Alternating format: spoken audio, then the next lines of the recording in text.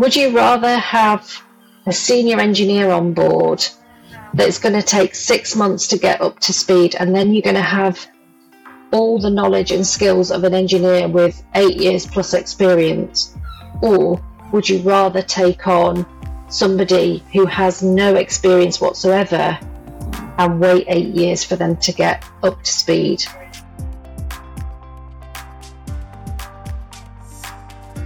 The CEO I have today has an interesting background. She served in the military, and she's a mom, or she probably knows she's got friends who are moms, so they know how life is after taking a career break to raise children, or just a career break in general.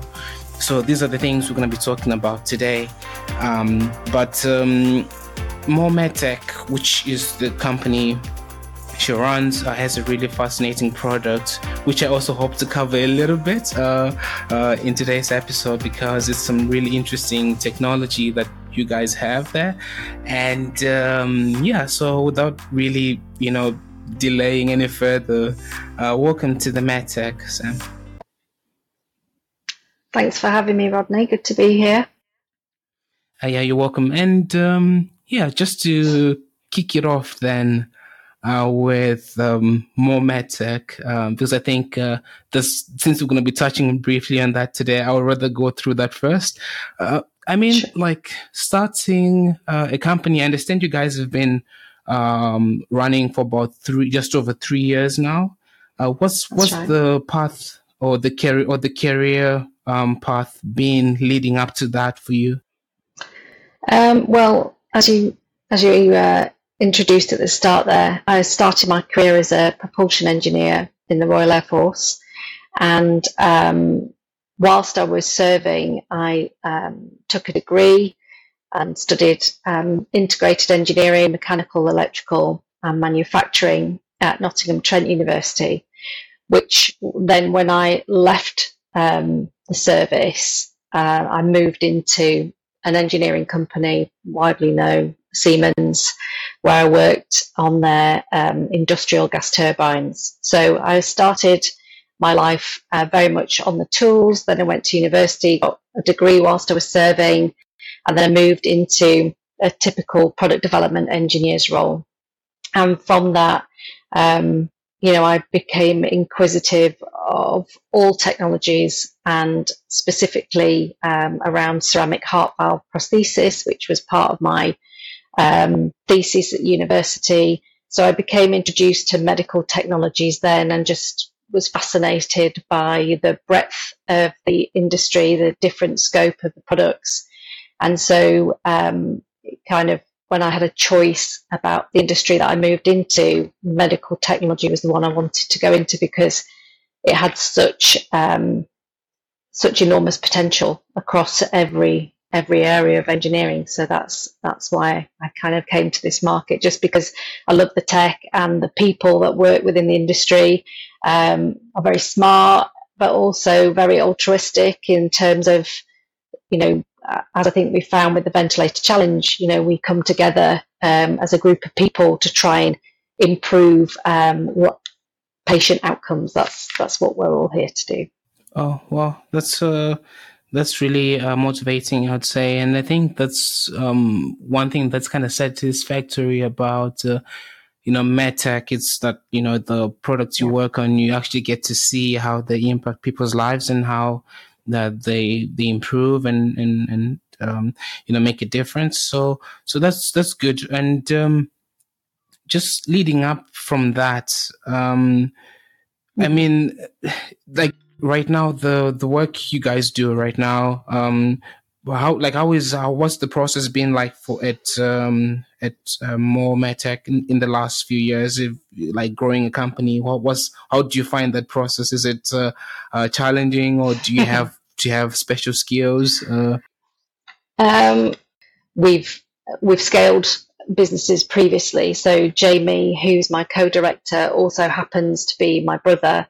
And we've successfully scaled another business before this one. So when we were introduced to the technology of fire UVC, we quickly determined that during COVID, this was a really cool way of sanitizing air and surfaces without the need for continual cleaning regime. So it's something that goes on in the background. It looks like an oversized LED light bulb, but actually what it's doing is killing the airborne pathogens, so that if you're in close proximity to somebody else, you're not going to inhale those that they have just exhaled.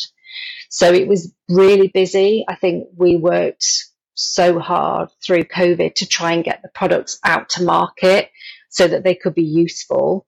The technology is being used over in the US in operating theatres. It's used to sanitize water in agricultural environments. So we knew the technology worked. There's a ton of science behind it. But obviously the need at the time was so great that we were working pretty much around the clock to try and get products to market and try and the issue isn't necessarily in the product development, it's in the general public understanding what that technology does and how it works. It's an education piece. When you introduce a new technology to market, you have to help people understand how it works. It's not as simply, developing another watch, but everybody understands how they work, and they might have some additional features. This is something into the UK, and lots of people don't know about it or understand it. So that's the biggest element is in that education piece around the technology itself. So I guess it goes a long way, right? Because they say sometimes when you have a product, especially if it's a new product, you have to sort of teach the market about it, because the market won't know about it by themselves. So it's something you have to sort of lay the foundation for them in that particular way. And I mean, and that's really good, because obviously, with its applications in sort of surface and air treatment, including water disinfection, which is really crucial. If you found it easier in terms of the outreach, are you guys predominantly in Europe and the US, or are you also starting to reach out to new countries now? So for more medtech, we're primarily UK based. We just came back from the first international conference around FIUBC, and we've made some collaborations with partners in the US and further afield, where we have complementary product groups that can come together to give a better holistic result of the technologies. So our most recent work was around some grant funding that we received from UKRI, and we ran a trial of our product in a Starbucks in Leeds. So that was very exciting to see the results that came from that. Well, yeah, it sounds good. And, the fact that, you have sort of a network already going. So that's really good. And as I promised, that this episode is not going to be about mostly the technology you have, because I think it's really life changing and it's really good. I just want to, jump to your, personal background, Sam. I know you served in the military, and one thing I wanted to touch on, as we discussed a little bit earlier, a few weeks ago, was how did you find that life from post military? Because I did some research since our last conversation, and the MOD, which is the Ministry of Defense, for those who are not in the UK listening to this, has a website and a page with about 18 different PowerPoints and PDFs there, explaining to people what life is after the military. I mean, could you quickly give us a background of your how your life changed after you left? Yeah, well, I left the Royal Air Force just after I graduated from university, and I moved into a graduate engineer's role, even though I've been working in engineering for 8 years, maybe more at that point, but into a very different type of role. And I suppose moving from a military environment to a civilian environment, it was very different in terms that in the military, if somebody asks you to do it and you have the capacity to do it, then the answer is always yes, because we're there to keep aircraft flying, to keep missions going. And so everybody is on board with that mentality. Okay, we need to just get this aircraft airborne. How are we going to do it? I think the biggest difference for me moving to a civilian environment was that people had the right to choose whether they wanted to work late, to finish the project. And in my mind, I still had that mentality that was like, well, yeah, I don't have any plans tonight. I'm going to work late. I'm just going to get it finished. Whereas other people would kind of work on the premise that, well, it's 5 o'clock, I'm off. I'm done. So that was a bit, yeah, it was a big cultural move for me to work in an environment where not everybody thought the same way that I did. But I totally get it. Now I've worked in Civvy Street for a long time. That work-life balance is really important. But at that time, that was the biggest culture shock for me, was like not everybody thinking just the way I do. Well, that's interesting. As I was saying, because one thing that I picked up when I was doing this research notes that I just jotted down here was, moving from essentially what you said, being on duty 24/7 to a more relaxed life of a 9 to 5, and you got weekends off, and you didn't have to follow every order, anything people say to you. Sometimes people can choose to follow it or not. Everything is kind of casual. But as I was reading, I also ended up finding out that, that sometimes people, like old veterans, sort of like experience some sort of like a loss of, purpose, or like, a loss of identity or status. And, this then leads to, some mental health issues, because they just don't feel as important anymore. Like, did you experience any of these things, or what was it like for you, besides the time and the working hours you mentioned? I mean, I was very lucky in that I haven't experienced that, but I do know quite a few of my friends, ex-colleagues that I did serve with, that have had issues. And I think, again, you go from being this very tight-knit community that is all focused on the same goal to one where you're just not. And that you can feel a little bit like you're in free fall, because all those teammates and colleagues that you were working with that always had your back, that would always be checking in on you, are now going home to their own homes and their own families at the end of the night and not, checking in on you. So I can totally understand and see how that happens.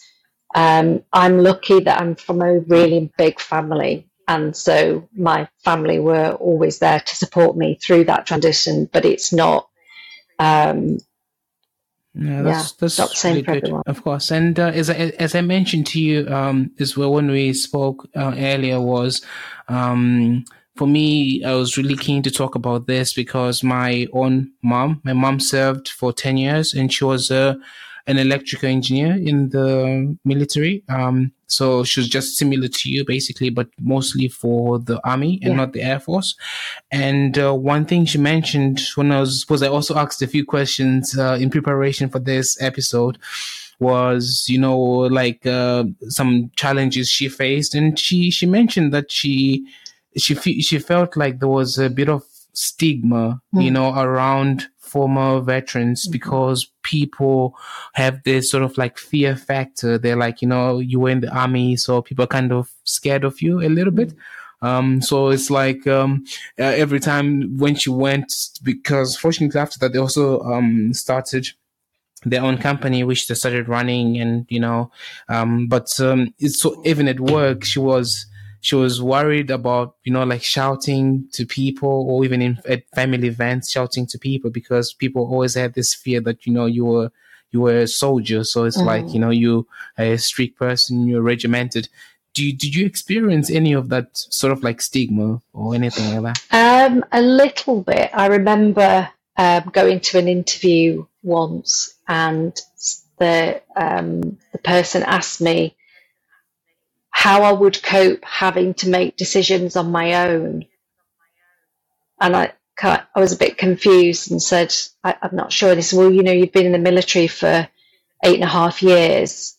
You're not going to have people telling you what to do in this job. You're going to have to make decisions on your own. And I was like, well, when we have an aircraft down and it needs fixing to get it airborne, to get the missions complete, I make decisions on my own all day and all night. And it was his lack of knowledge that he thought that all the people in the military somehow get instructed to do every little thing throughout the day, and that they can't think for themselves. They're constantly following instructions, when actually the reverse is true. We have to make decisions to be able to move things forward all day, every day. And yeah, there is on the job, because you've been trained professionally, and therefore you should be able to make good decisions. It makes sense. So just writing down something you mentioned there regarding the training, because I think there's a common misconception that people have that, people who go into the military are poorly educated, but that's not the case. There's actually a lot of training programs in the military. There's a lot of, like sponsorships. People get to do degrees and stuff. So most of the guys in the military are very skilled people. So sometimes it creates a little bit of ignorance around that, and people sometimes fail to understand that. But I don't like. Can you tell us about the training that training structures that were there, just for people to also hear this from someone who has been there? Yeah. Well, I joined the Air Force with a BTEC ONC, so A-level equivalent in engineering. The military, the Air Force, was allowed to sign off on any of my own work. And then once I'd completed all of that training and went operational, I then had the option to do further study, and I chose to study my degree part-time.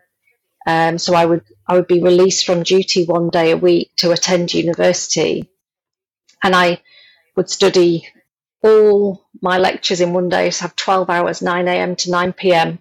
one day a week. So I'd cover all the lectures that somebody full-time would do over the space of a week. I'd do them in one day, and then I would do all the work associated with that over the rest of the week. So the forces in general, they're all about training their engineers and their staff to be the best that they can be. And if you have that mindset that you want to continually learn, and I've always been hungry for knowledge, then they will support that 100%. Yeah, absolutely. True. No, that's really nice to hear, and I think that's even harder than what most people do, because I graduated 2 years ago, and I remember when I started university not so long ago, is that the 9 a.m. lectures, people didn't turn up to those because they were just too early, so people will be like, nah, I'm not going to come to this one. It's too early. It's 9 a.m. And sometimes you only have like 2 or 3 lectures per day. And this was on a demanding course, like as engineering. So it's quite impressive to hear that, you still had a job, and you were doing what people sort of procrastinated to do over the week in one day. And then you still had to study somehow for the exams, because you still had to write the same exams as everybody. So, I mean, that also kind of builds character, I guess, would you say, like looking at your time in the military? Because even one thing I've also noticed in our conversations and everything we do, like you're always timely. I don't know if you've noticed this about yourself, but you you're one of the, and I've spoken to quite a number of people on the podcast, but you always timely. Like I'm even afraid to be late by like, 30 seconds. I'll be looking at my watch to see if I'm running late because I know you're gonna be there. So is that part of the experience and character building that you got from the military? Would you say that is kind of stuck with you even after you left? Oh, yeah, definitely. I mean, I think before I joined the military, I was 17. I was really young. I was the youngest possible age a woman, a female, could join the military, 17 years and 3 months. And I could, at that point in my life, I could have gone either way. I was a bit wild, and the Air Force really kind of straightened me out. It gave me a structure. It gave me a sense of deep belonging, real loyalty to my flight, and yeah, that sense of loyalty, that sense of team has never left me, and that's why I would be mortified if I their time.